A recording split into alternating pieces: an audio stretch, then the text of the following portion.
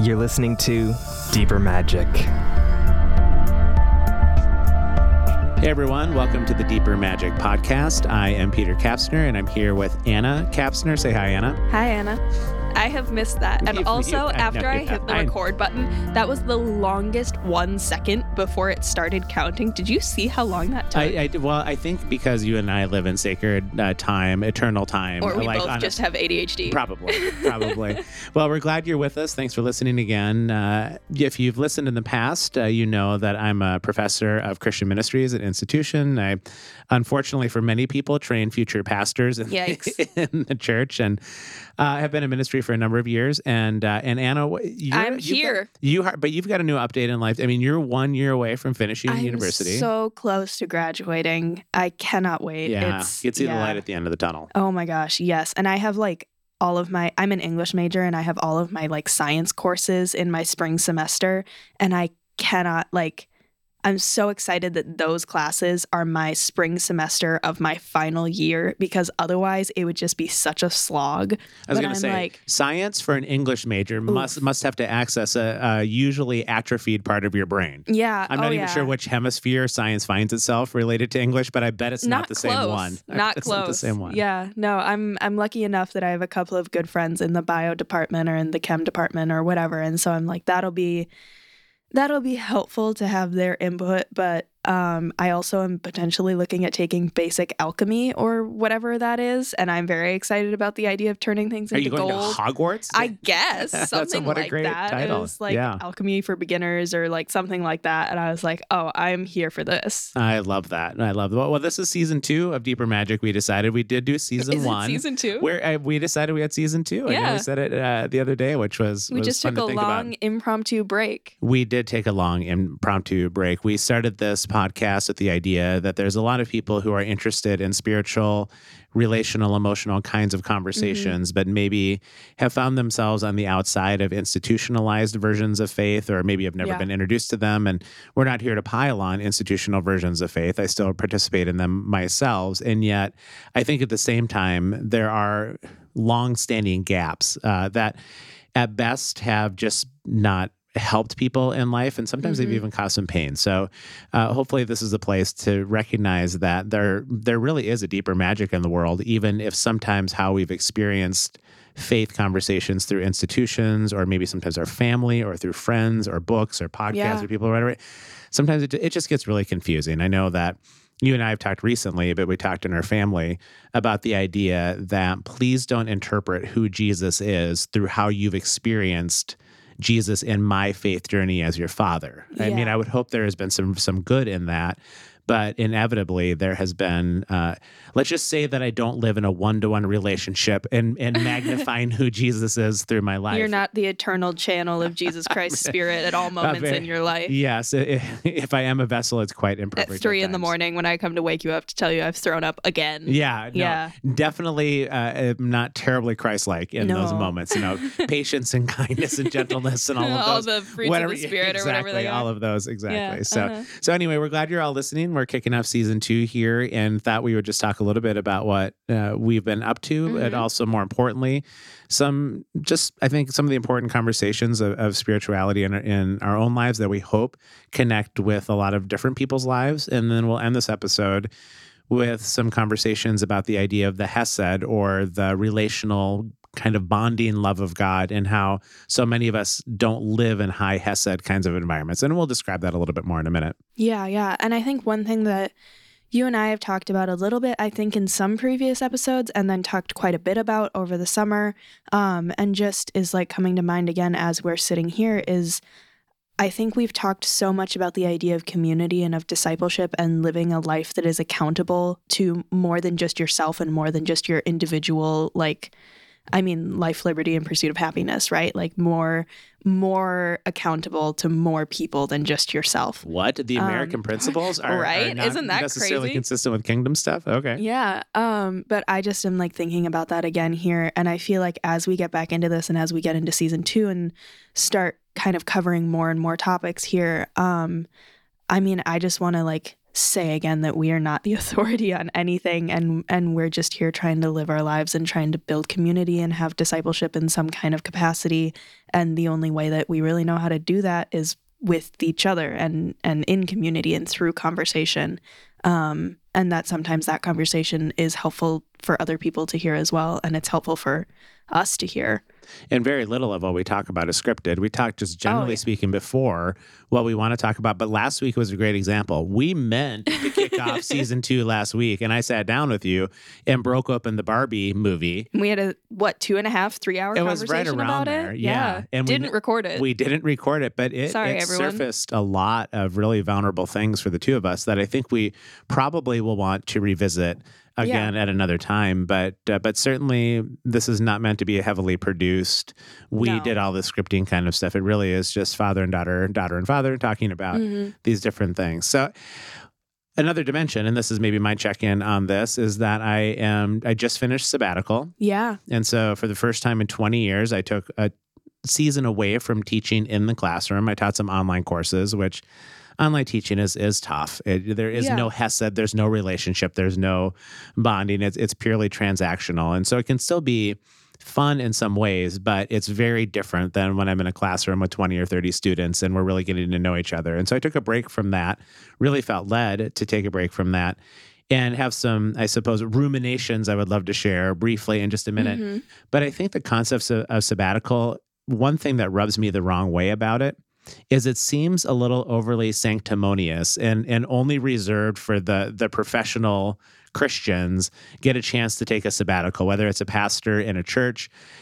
It's maybe a little bit more understandable in university where sabbaticals are given to professors to give some time for more research and writing. And so it's oftentimes a sabbatical in that situation is to remove their classroom responsibilities so that they can research and contribute to knowledge and do all of that. But even then, it still feels like it's for the elitist kind of people that get a chance to take a sabbatical. And I found in the 9 months off that to let the ground go fallow, or just simply meaning I'm not going to try to produce a bunch of stuff for 9 months, was really quite the exercise and really lovely. And it just made me think, is it possible to let the ground go fallow, as it were, when you just don't really have the possibility and the circumstances by which to do it, meaning you've got young children. It's not like you're just going to tap out for 9 months and say, hey, kiddos, I'll check in again and enjoy your Cheetos or whatever.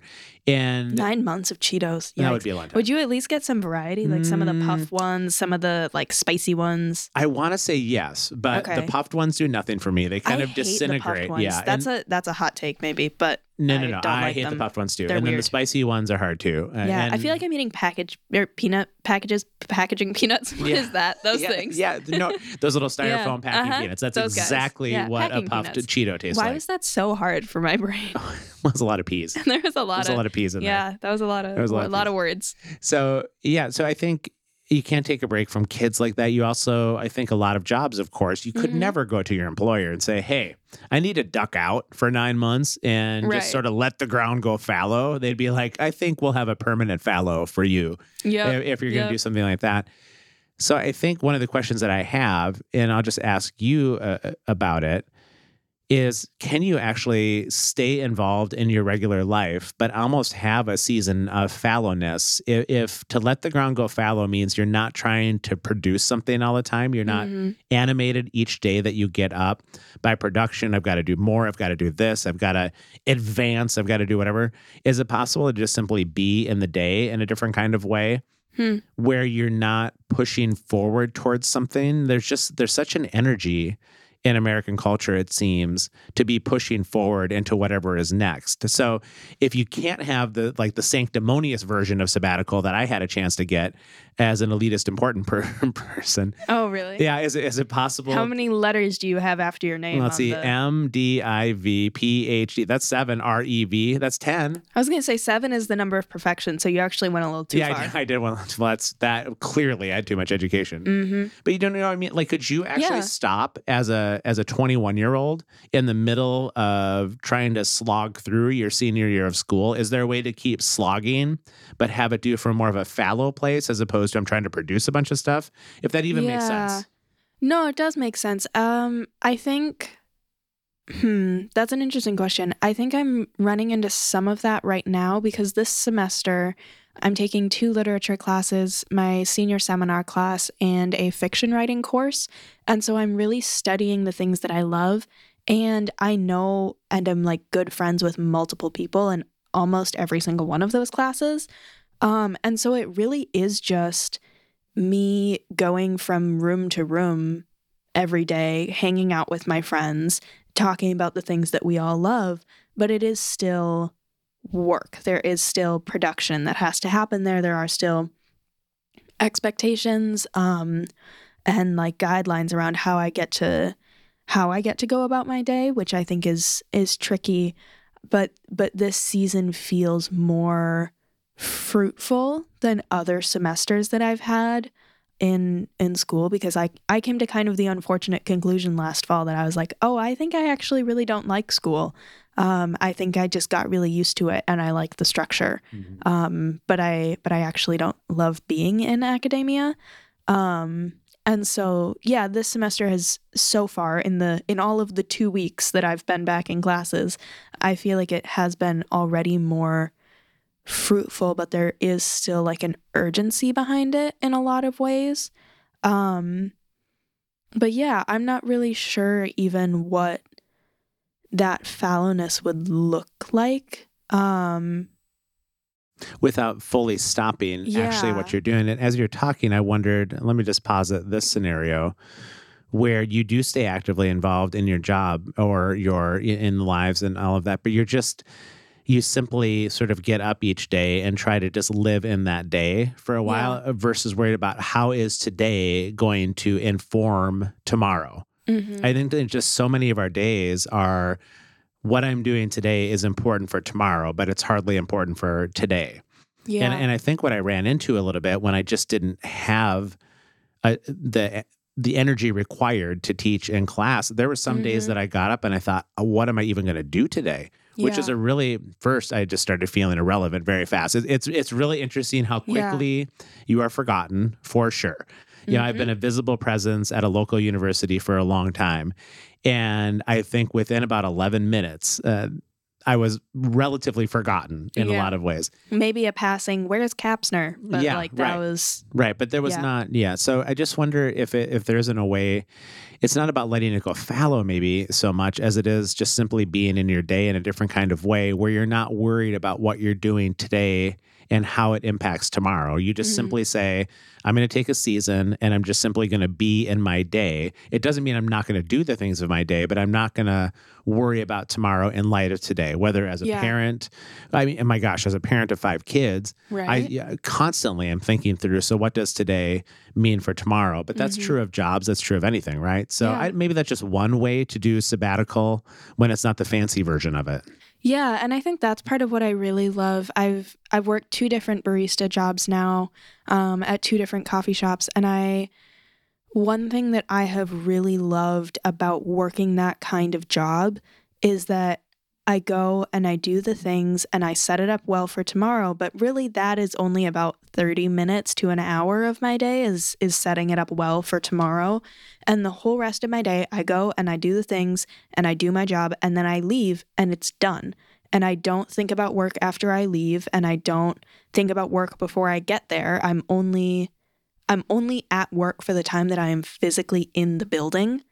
And there's something about that I really, I think that is how work is meant to be in a lot of ways. I don't think it's meant to be something that just takes up endless amounts of time and endless amounts of brain capacity and you're thinking about it all the time and like that is where all of your energy is going. I've loved, even though they don't always necessarily pay the best, I have loved these jobs where I get to just go and be with people and do my job for 6 or 7 hours and then leave and go live the rest of my life as well. But that doesn't diminish my working environment, which I love so dearly. Like that doesn't, me leaving my work behind when I leave the building doesn't diminish the importance of my work. It just means that there's balance. I think that's fair. I guess I didn't start really often thinking about my next day until maybe 9 or 10 o'clock at night as I would go to bed, as opposed to thinking like, what's the week going to hold? What's the month going to hold? All of that. And so that describes what you're talking about. I think, too, that to the extent that you can go fallow like that, it does create some space sometimes to be able to hear a little bit more clearly from God. And I know that that's not always the easiest task to discern God's voice. And God doesn't tend to speak in the timing that we want God to speak. And so even that, Really? right? Yeah, I know, surprising. But if I could, and then this will wrap up sort of my section of check-in. There was a moment at the end of sabbatical, and I spent a little bit of time in Scotland just alone and spending that time with God. And I felt really pulled at the end of that time to drive from Edinburgh down to the English borders, which is a drive to the south and to the west, I suppose. It's about a 45-minute drive to the English border. And as you cross over the border, you can go to a place that's called Lindisfarne, or the Holy Island, where I think it was in the 600s-ish that it was established. It was probably established slightly before that, but it really rose to prominence in the 600s with the building of a monastery there, a church. It's where, among other people, it started with St. Aidan, but then St. Cuthbert. And these are people I hadn't heard that much about. I know we had visited it, and I was just so not present to life in so many ways when I was trying to slog through my PhD back in my 30s. So we visited it when you were young, and your mom and all of you, I think, took it in ways that I just didn't, and to my regret at that time. But I felt really pulled by God to go back to that island. Yeah. And you can only access it during low tide, which is pretty crazy to be like driving through the North Sea when there's all of the waves are now gone and it's just dry-ish land. It's not totally dry land. Yeah. So you get to the island.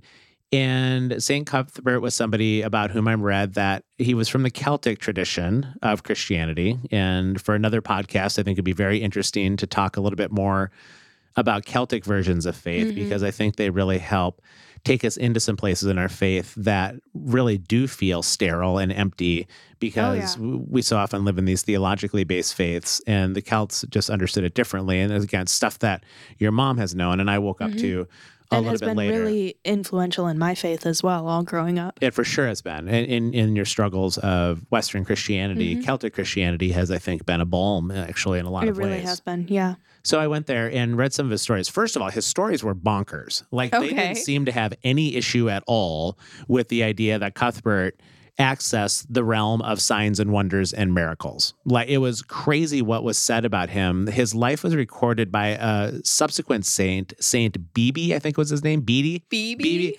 Well, probably not Bebe. It was maybe a Saint Bebe. No, it's Bebe now. Oh, okay. So it's Saint Bebe. Saint Bebe, may you rest in peace. I'm sorry if I messed up your name. He wrote about his life, and Cuthbert loved to be more of a hermit, a recluse.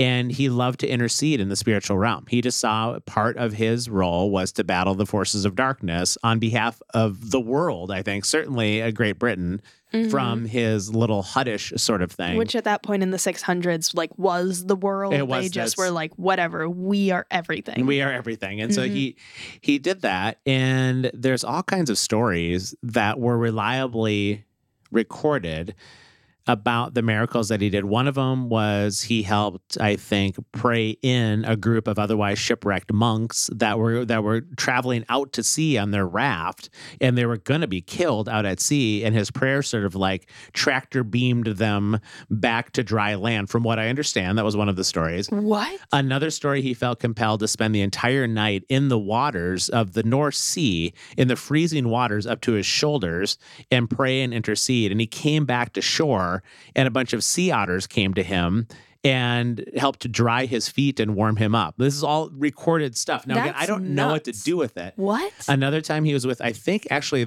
it was either it must have been the Queen of England at the time. Lizzie, I don't know. Or someone else? I don't know my queens and kings. Are you kidding me? I literally know nothing. Like half of them James were named and Elizabeth. George. Like if Lizzie, James, and George. If it's not one of them, I have no idea. And he told her, because he had been given the gift of second sight, which I'm not even entirely sure what that means, but he told her in her presence that her king, her husband, had just been killed in battle.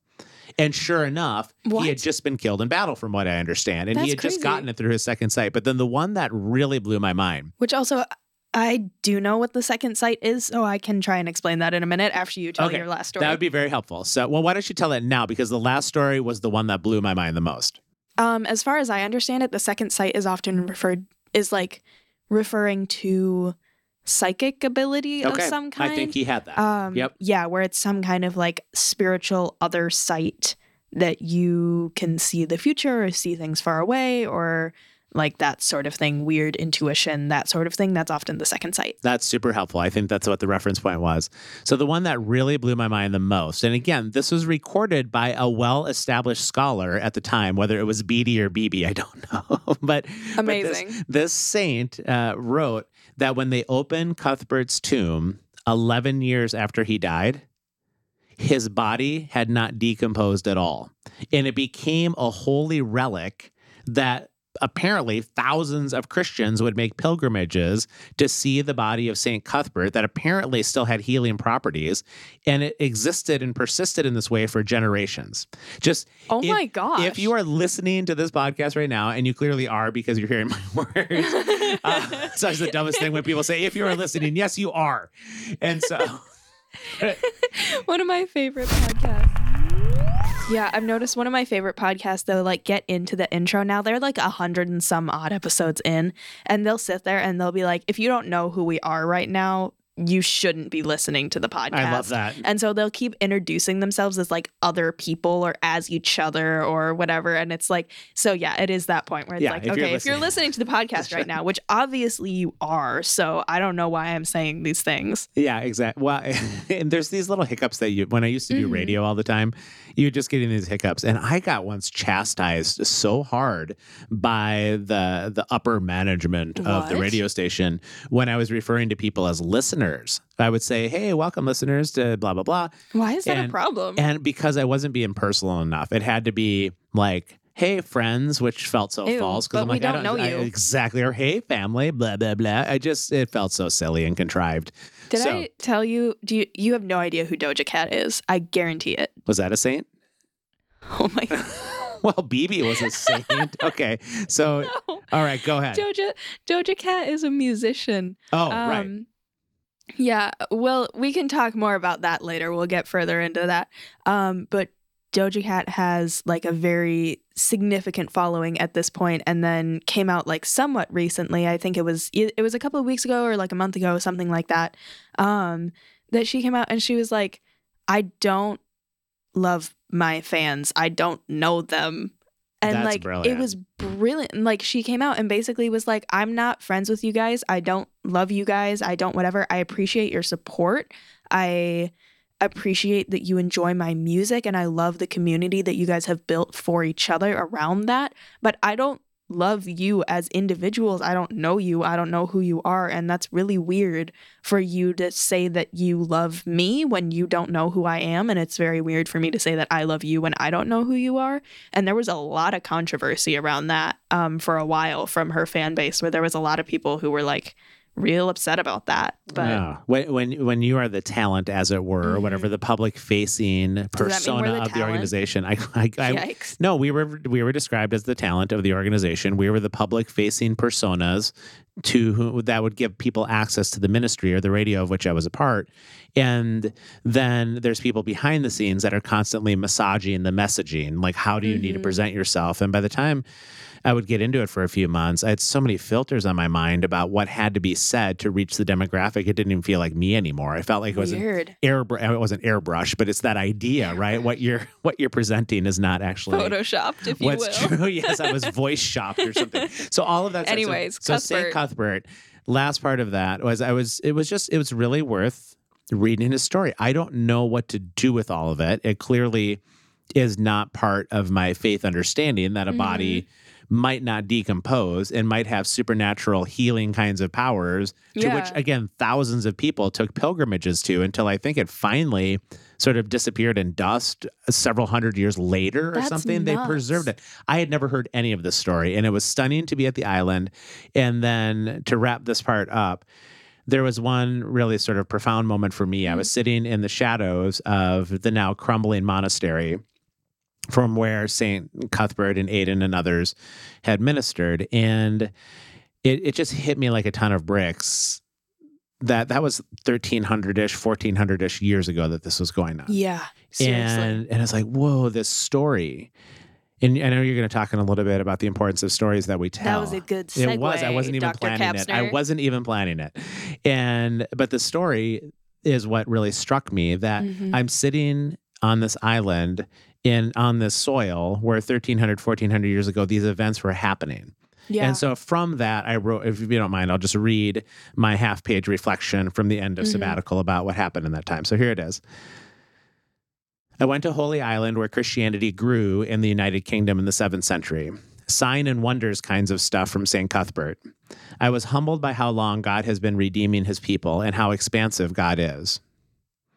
There I found I had a somewhat profound end to sabbatical. I find it's common and well-intentioned for Christians to enter the second half and the twilight years of their life. This is me now, right? I'm heading the second half of life, wanting to leave a legacy or something behind for the next generations. And I get it. But for my personal journey, I realized and was convicted of today that however well-intentioned, such efforts can also just be another endeavor to give personal meaning to life. I mean, we're always trying to structure our life so that it feels like it's meaningful. And I understand the impulses of legacy, but I was like, I kind of feel like I'm going to try to derive meaning from that, right? Yeah. And so as I sat in the shadows of the ancient cathedral on Holy Island, as the language of the theologian and the admonitions of the preacher to have an undivided heart of service to God suddenly and unexpectedly were whispered into me by the Spirit, deep into those tender and vulnerable places of the soul, those hidden places where conviction and fear and insecurity and transformation and hopelessness and hope all reside in a singular mashup. And here was the whisper about that undivided service. God does not need our legacies or our something behinds. God is redeeming the world. He's restoring all things, and his purpose is nothing less than the release of all creation, that the wonder and the beauty and the delight that is his essence made visible to us may shine again as heaven and earth will be made one. He incredulously invites us to participate with him in this work, the same God of St. Cuthbert 1,300 years ago.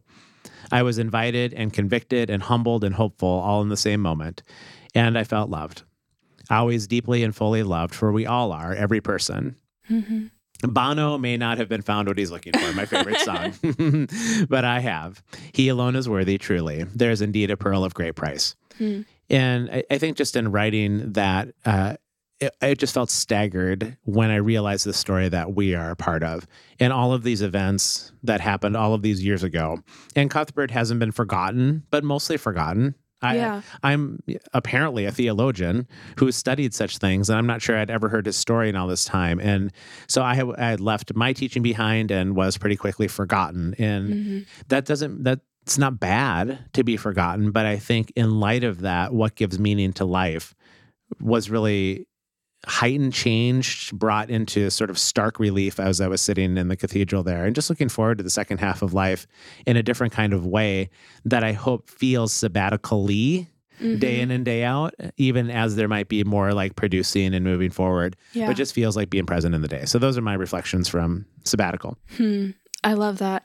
And it's funny because I was having a conversation with a friend of mine yesterday while we were sitting there, and I realized I had that thing where I opened my mouth and then I was like,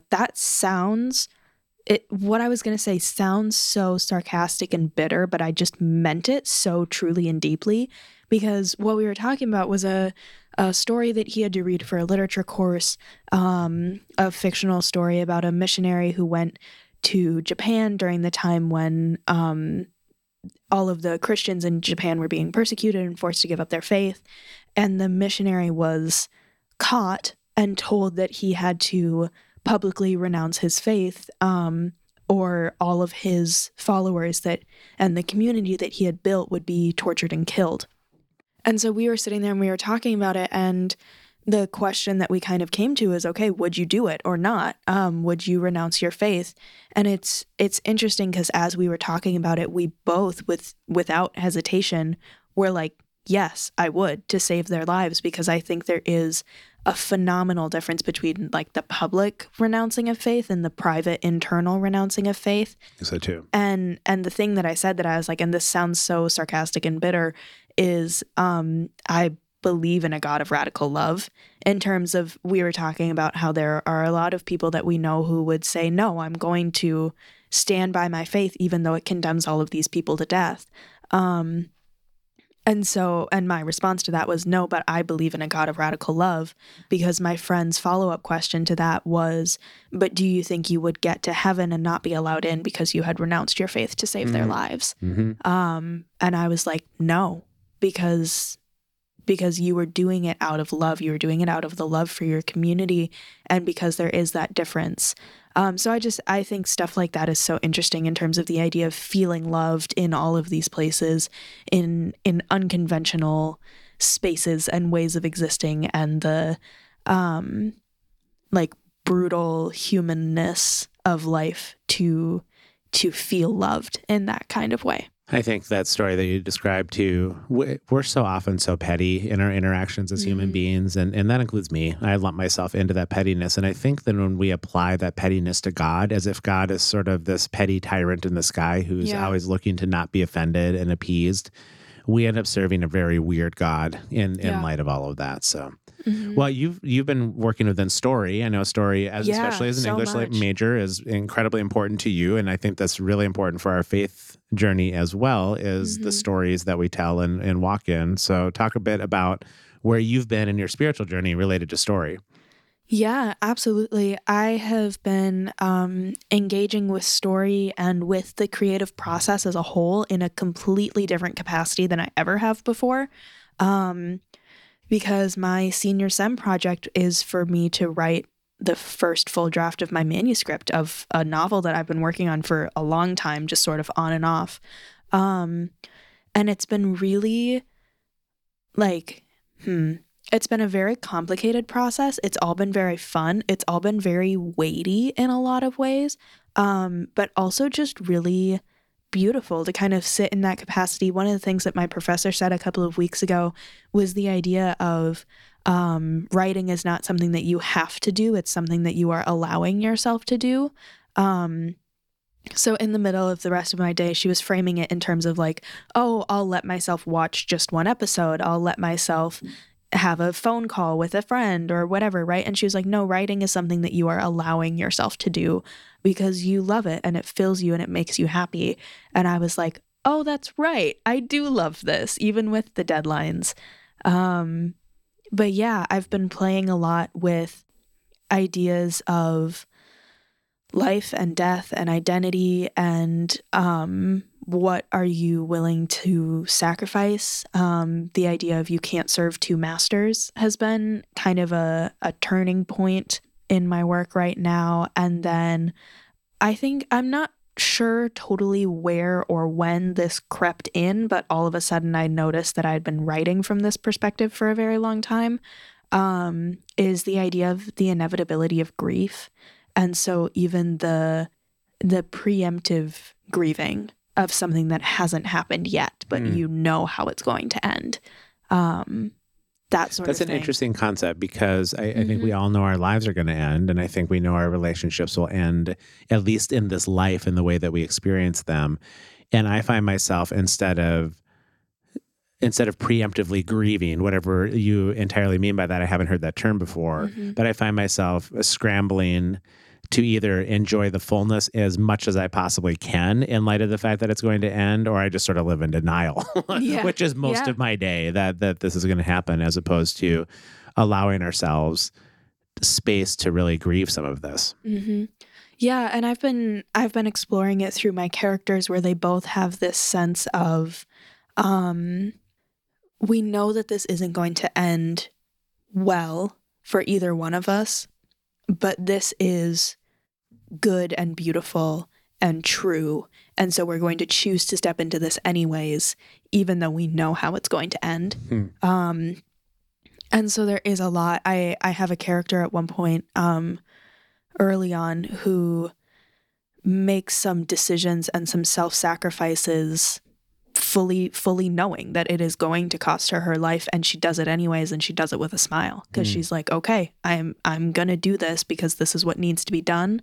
And then some of my other characters, it's more about the pursuit of that something more that they have been longing for, and they both kind of have this sense of like, that something more is going to overwhelm me and I'm gonna keep looking for it anyways.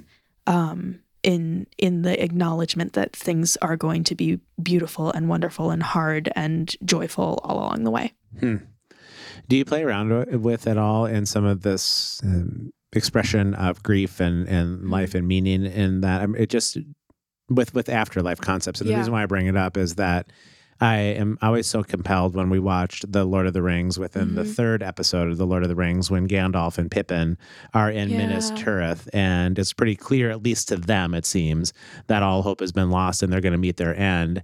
And Pippin is really struggling with that idea.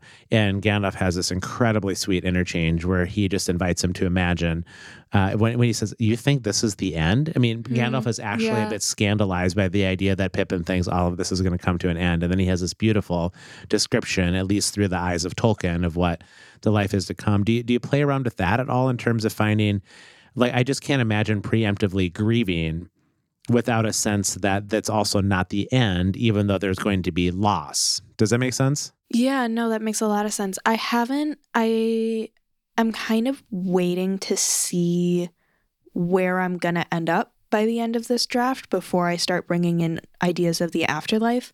But that is something that I have played around in. I spent pretty much the entire month of June just doing Celtic research, research into Celtic folklore, right, and all of that. And there was a phrase that I really loved at one point of the idea of the Celtic longing for something other that we know we will never find in this life.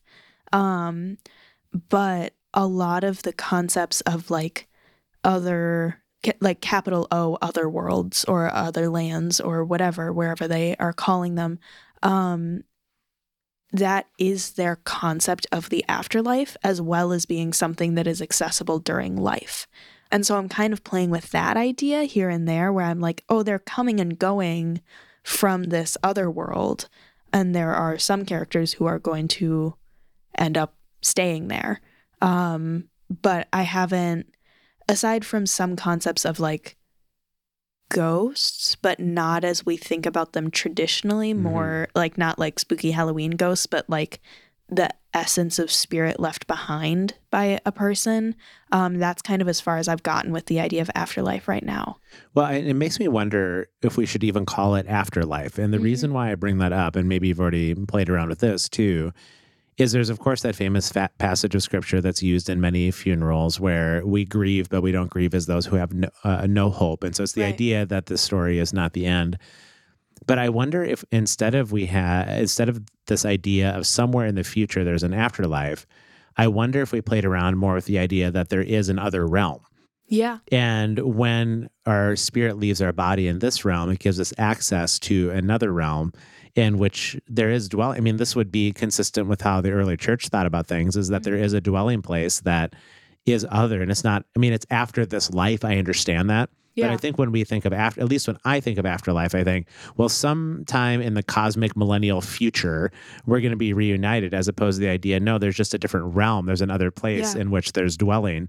Well, that's like happening. the Grey Havens. Well, exactly. Well, and even as I was doing all my research, I was thinking about the Grey Havens. And the Grey Havens, for those that haven't read The Lord of the Rings, is the place where the elves are, and they leave Middle Earth and go to the Grey Havens, but they had come there from the Grey Havens initially. So they're still present. They're just in another realm. Yeah, but even the whole idea of the Grey Havens, the color scheme and crossing the sea into the west and the whole thing, that all is Celtic folklore. That's what that is you cross the Western Sea and it takes you to the other world where you are forever young. And that is a core belief in Celtic folklore. One of my favorite little stories that I stumbled across is that it's the idea of there's all these other islands, right? And the other lands are in the other worlds. And one that I think I had to get up and leave the library for a minute because I was like, I'm going to start laughing really loudly if I don't get up and walk away and then come back, is there's a series of folktales about this hero, Cormac, who is going, which is such a Scottish name, by the way. It's a great name, yeah. Who is going through all of these different islands, and he comes across the Isle of Women. And he and his men are there for a year and a day, and it's celebrations and blah, blah, blah, blah, blah, the whole thing. This sounds very Odysseus, like Iliad kinds of stuff. Greek weirdness. Right, super weird. And they are preparing to leave, and as they do, the women are like, all right, you got to be here one time. And if you come back, the second you step foot on this island, you're going to turn to dust. Wow. And I was like, that's one of the most intense things I've ever read in my whole life, but that's hilarious. And I did find a way to work that into my manuscript kind of passively. But yeah, all that to say, I've been thinking a lot about story and about the creative process and how to do that in a way that is sustainable, or like my professor likes to say, fruitful, instead of exhausting or demanding. And one thing that I have been thinking a lot about is the importance of story and the importance of how and why and where we tell our stories, and the impact that that can have on the world around us. Well, I think the way you're writing this story actually is way more inviting to me to consider some of these ideas than if you weren't telling it in story form, if you weren't trying to address it in those ways. I've never had this thought before. That is, I think about people in my life that have been so meaningful that I didn't preemptively grieve. Yeah. But I have since grieved, of course. But to think about them right now as present in another realm that is currently inaccessible to me, at least mostly. I do think there's plenty of intersection of which we're aware and not aware, and that goes back to St. Cuthbert to me, is that there is a version of faith that seems to have been reliably recorded, of which I am entirely unfamiliar with, sea otters coming up and spiritual world, like all of that stuff, right? But it just, for right now, it's comforting to me to think that the people that I care about are still present. They're just present in another realm as we're waiting within my Christian belief of the idea that Jesus will return and pull all of the realms together again into one.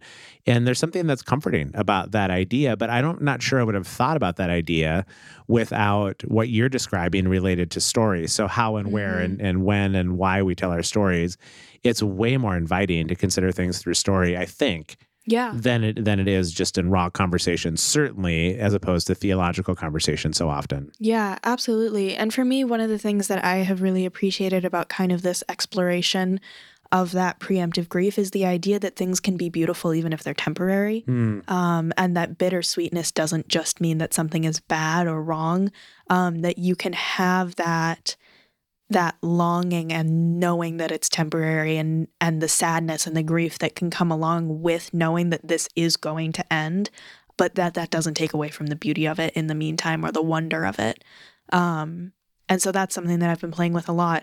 But even Mom and I were talking about this earlier a little bit. We saw Into the Woods over the summer at I think it was the Guthrie, wasn't it? Yeah, it's a local theater for sure. Yeah, and they did a wonderful job. And it was funny because I had seen the movie when it came out when I was like 11 or 12 or something. And my takeaway was the whole chopping off of feet thing with Cinderella. That was my takeaway from Into the Woods. Well, understandably so. For me, I know that it's a really well-loved movie. I would just say for me, I walk away from it enjoying much of it and feeling disturbed by certain things. So. Absolutely. And actually, I have a thing about that in a second. But we saw the play, and I remember then walking away from it just going, oh, this whole idea of there's a whole song where they say children might not hear you, or like children might not listen, but they will hear you, is the idea. And they are listening to the stories that you are telling them, and they are learning from them, even if they don't always then obey you. And I think that is such an important concept, because that is so much of the point of Into the Woods. And it's part of why the whole second act is as really dark and disturbing as it is because it's the idea of like, okay, you did all of these things to get your happy ending. Now you have to deal with the consequences of them. And you have to be careful what stories you're telling and how you're telling them and where you end the story, because the children are learning. The children are learning about the consequences of their actions. The children are learning, if you do this, then this. And so even if they might not listen when you tell them, don't run into the woods by yourself, they're going to remember all of the stories about what happens when you run into the woods by yourself. Totally. That's a great example. And so having that idea, and then with the idea of, I didn't walk away from the play feeling disturbed, but I have walked away from the movie feeling disturbed. And I had a similar experience with West Side Story, where I so deeply love the movie as well, because I think it's beautifully done, both versions of it. But I walk away feeling so heavy after seeing the movie. And I think We talked about this in one of my literature classes, and I'm sure I've said it on here before because I say it all the time, but it was the idea of theater in particular as a way of practicing grief, tragedy as a way of practicing grief, because then when it's done, they all come back out on stage and they take a bow and you get to see tangibly, this was only a story and now it's done. And the feelings that you felt were real and they affected you and now they're over. And now you get to go and live the rest of your life. And you don't get that with a movie. It's just the end and then it rolls credits. Interesting. Yeah, I think that helps describe it a bit to see some of that, because it just that when the baker's wife, played by Emily Blunt in the movie, sort of loses her way and gets lost in the woods. Yeah, and then obviously tragically, did she die, or it's not self-inflicted? No, it's not. It's an accident. But it just it just left me kind of diseased in my spirit. But even that, I think, because it's a story that's being told, it does help evoke ideas and thoughts about life and faith and relationships that matter at the end of the day. So I'm curious where your book is going to go. And is your goal? I'm curious too. Your goal is by the end of this year to have it finished and something that is published, and not calendar year but academic year, or is it by calendar year? No, it's by calendar year. So by the end of this year, hopefully it'll be finished and you'll be published, maybe. Well, no, not that far. It does take a while. No. It does take a while. We will, hopefully by the end of this semester, I will have a first draft. And so then I can send it to editors of some capacity, hand it over to my professors to have them look at it, and then begin the very long, slow journey of potentially getting it published. I'm not totally sure what direction I want to go with that yet or not. But mostly this project is an idea. The way that I presented it to my professor when I had to pitch the original idea last spring was I want to prove to myself that this is something that I can do and that I have a story that is worth telling. Because if I want to spend the rest of my life doing this, I'm never going to have a better time to do it than right now. And I am never going to have a better support system around me than I do right now.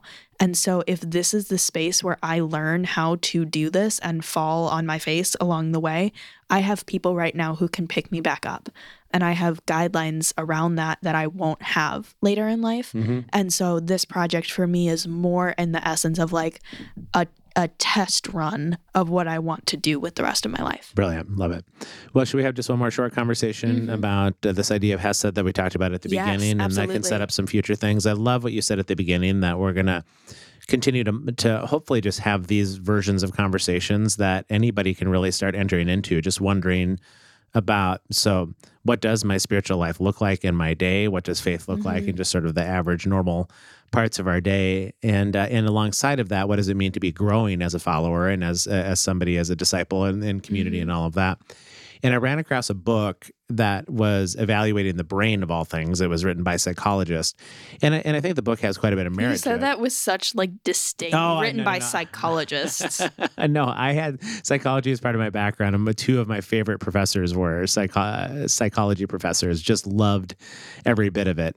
And the point is that sometimes theologians probably should not be practicing psychology, and sometimes psychologists should probably not be practicing theology, right? What? Yeah, Weird. I know. So, but we love to play in other fields sometimes, and I think they fairly did play in some fields. But the thing that they pulled out is, while I don't think that their actual definitions of Hesed love were consistent with Scripture in some ways, they were able to recognize what Hesed love does for us in our lives and the importance of it. And so Hesed love, I think, broadly understood biblically, is that binding covenant relational love clearly expressed between God and his people. And yet it's meant to permeate our relationships as well. We are meant to be in relationships that are not just because of affinity or temporary or by choice or whatever. We're meant to actually just do the journey with one another.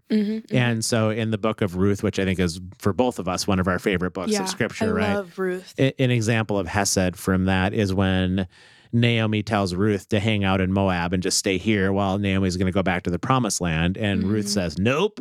And Not doing it. Yeah. And then her 5 statements are these 5 statements of Hesed, of where you go, I will go, and your people will be my people, and your God will be my God, and where you live, I will live, and where you die, I will die.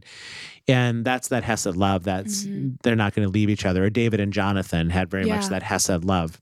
Well, and really quickly about Naomi and Ruth, too, that it's not just the Hesed love from Ruth to Naomi in those statements, but it was also a Hesed love from Naomi to Ruth in her telling her to stay in Moab. Sure. Because it was the idea of, you won't have a future if you come with me. Right. So you need to stay here because there will be no life, there will be no future, there will not be any like sacred continuation of life if you choose to leave this place and come with me. And obviously Naomi ends up being wrong about that, but it is out of this place of trying to protect and care for and love Ruth as deeply as Ruth then turns around and loves her. So the possibility to part company while retaining Hesed is there too in that story. And so that's well said. And I think what we noticed and what I had to speak about at a local church was just the idea that one of the experiences that we've had in these last 30 years of church, where church is functioning mostly as a business, as we've talked about in season 1, where the church is trying to develop programs and be kind of a business to tease in consumers who are church shoppers, and they live in sort of this subtle, unspoken interchange that as long as the church is providing the products that I want, then I'll continue to shop here. And this whole back and forth thing that happens. But what it does, and what these people were pointing out in their book, is that it ends up creating these very low Hesed environments where you might be together for a period of time in a congregation, but you're only really there as individuals for your own personal reasons, and you're then mashed up with a bunch of other people for a period of time, but you sort of always know it's in the air that somebody can leave, and there's really no reason not to leave, or there's no reason to, if somebody is committed to leaving, then that's it. There's nothing that's going to hold them together. But that also extends to our jobs. So often they're just transactions. They're low Hesed environments. I think sometimes, as one of the hard parts about the divorce culture in which we find ourselves today, and I say that hesitatingly because I feel so bad for the response of the church so often to people that have been divorced, is it's either something that has not really been talked about or helped over the years, or it's kind of, you have the scarlet letter where you're permanently branded with a D on your forehead for divorce. And there just hasn't been healthy teaching about. We'll smile to your face and kind of be like, oh, wow. And it's primarily because pastors didn't really even know what to do with it. So they swept it under the rug and left it under to the lug. The lug, and they left it to then the Christian gossip, grapevine to sort it out. But divorce, it fractures Hesed. And so when we start thinking about things like anxiety, and this is what we can talk about in future episodes, there seems to increasingly be the idea, I would suggest, of a tie between the level of anxiety that we experience in life and the level of Hesed that we're experiencing in life.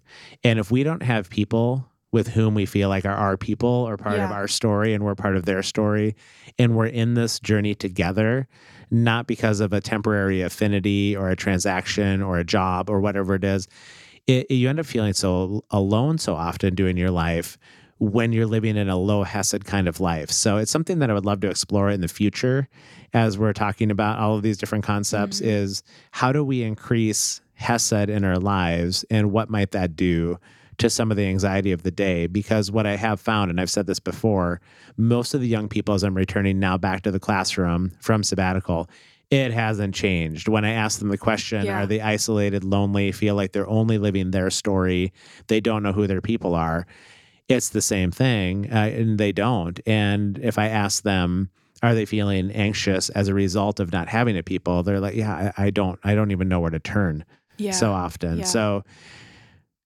I think there's a revision of the church coming, meaning that I think the church is probably, as an institution, there's a reckoning going on with these massive megachurch movements that, however helpful they've been, maybe in some ways they've yielded incredibly low Hesed environments where literally, as you're turning off the lights in the auditorium, you can't even see the person next to you as you're enjoying the show up front.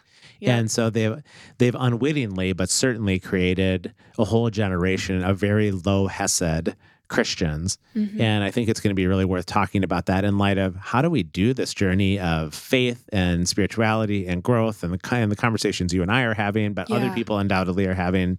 I just don't know that we can really do them the way we want to do them if we're not also growing in Hesed with at least a few people. Like, I don't need 1,000 friends, but even just a few people that I can lean in and trust in a higher Hesed situation. No, absolutely. And I think not to keep bringing it back to this in every episode, but I think one of the only communities that I've ever been a part of where I was like, oh, that is a Hesed community is Roots. And Roots was the place in Edinburgh where you daily gathered as university I feel like students. At this point, Roots is like you and me, where it's like, if you're listening and you don't know what Roots is by now, like, come on. Hey, I'm finding more and more people are coming and saying, when are you doing this again? I just picked up the podcast, whatever it is. Oh, so I don't know how many new listeners we have, maybe 11. But to the 11 new listeners of Deeper Magic. Can you imagine having the boldness and the self-confidence to start a show in the middle instead of at the first episode? Well, I think people do. That's terrifying. Well, I know. I don't understand that at all. So Roots is a kind of really cool coffee shop of a gathering of university students. It's not a coffee shop. Well, it was you say a that place. every time. Sorry, it's a place that serves coffee. They have coffee. They have coffee, but it was a very high Hesed environment. It really was. And it was, you just couldn't wait. Yeah, you just couldn't wait to go each day. Oh, yeah, absolutely. And even when I was there from the end of May through like mid to late June, and they were only open for about 4 or 5 days after I was in town. And I was there every day because I was like, I want to spend as much time with these people as I can. And even though a lot of the people that I know or had known while I was at Roots during the time that I was living there for school aren't there anymore because they've graduated or were study abroad students like I was or whatever, it was as welcoming an environment. The people who were there, even though they were different people, carried the same mentality. And there was still that core to it of, no, we are a community. And as soon as you walk in these doors, if you want to be one of us, you can be. Yeah, I love that. Well, wherever we go from here, I do hope it is within the context of other people that we continue to do this journey with, because to wake up to that need for these relationships, I think I just would be curious if somebody had a chance to live in a higher Hesed environment for an extended period of time, how that might just sort of settle some of the collective angst that we're understandably feeling these days, it seems. Yeah, absolutely. And then just a quick thing about that with our kind of impromptu break that we took over the summer, it definitely wasn't planned. We both were like, well, let's take a week. And then a week turned into 3 months. It did. But yeah, I think I was finding that Hesed community in a lot of different places for one of the first times in my life in that capacity where I had to rely on my community in new ways. And so we've just kind of laughed on and off about the idea that in the middle of our mental health series, we took a break for my mental health. Indeed we did. Which I think was funny, but it really is like the things that I processed over the course of the summer and the ways that I have grown and changed and the way that I am living my life now is very different than the way that I was living my life 3 or 4 months ago. But that is really only because of the support of my community, and that isn't something that I wouldn't have been able to do otherwise. But in return, it wasn't just that my community had to support me, it was that I had to let them. Yeah. I had to choose to lean into my community, which is scary and hard. But I am actively choosing to do that still on a daily basis. And it has been so transformative in my life. And that is hard for all of us. All of us have been left by people. We've all been burned by people. Yeah. It is exceptionally difficult to try to develop a higher Hesed kind of situation in light of the pain that we all carry relationally. Well, glad to be back in the saddle with you. I've missed this. Yeah, looking forward to the year ahead. I know that we have many different plans, not just for this podcast, but for other things related to Deeper Magic too. Some of them will have to wait a little bit until you're done with school. Other things might pick up. So many things in my life are waiting until school. But we're glad to be back with all of you listening to the Deeper Magic. This is episode 1. All you listeners, if you're listening today, we're glad that you're back. We're best friends, actually. For episode 1 of season 2, and we will catch you again next week as part of the Deeper Magic. Say bye, Anna. Bye, Anna.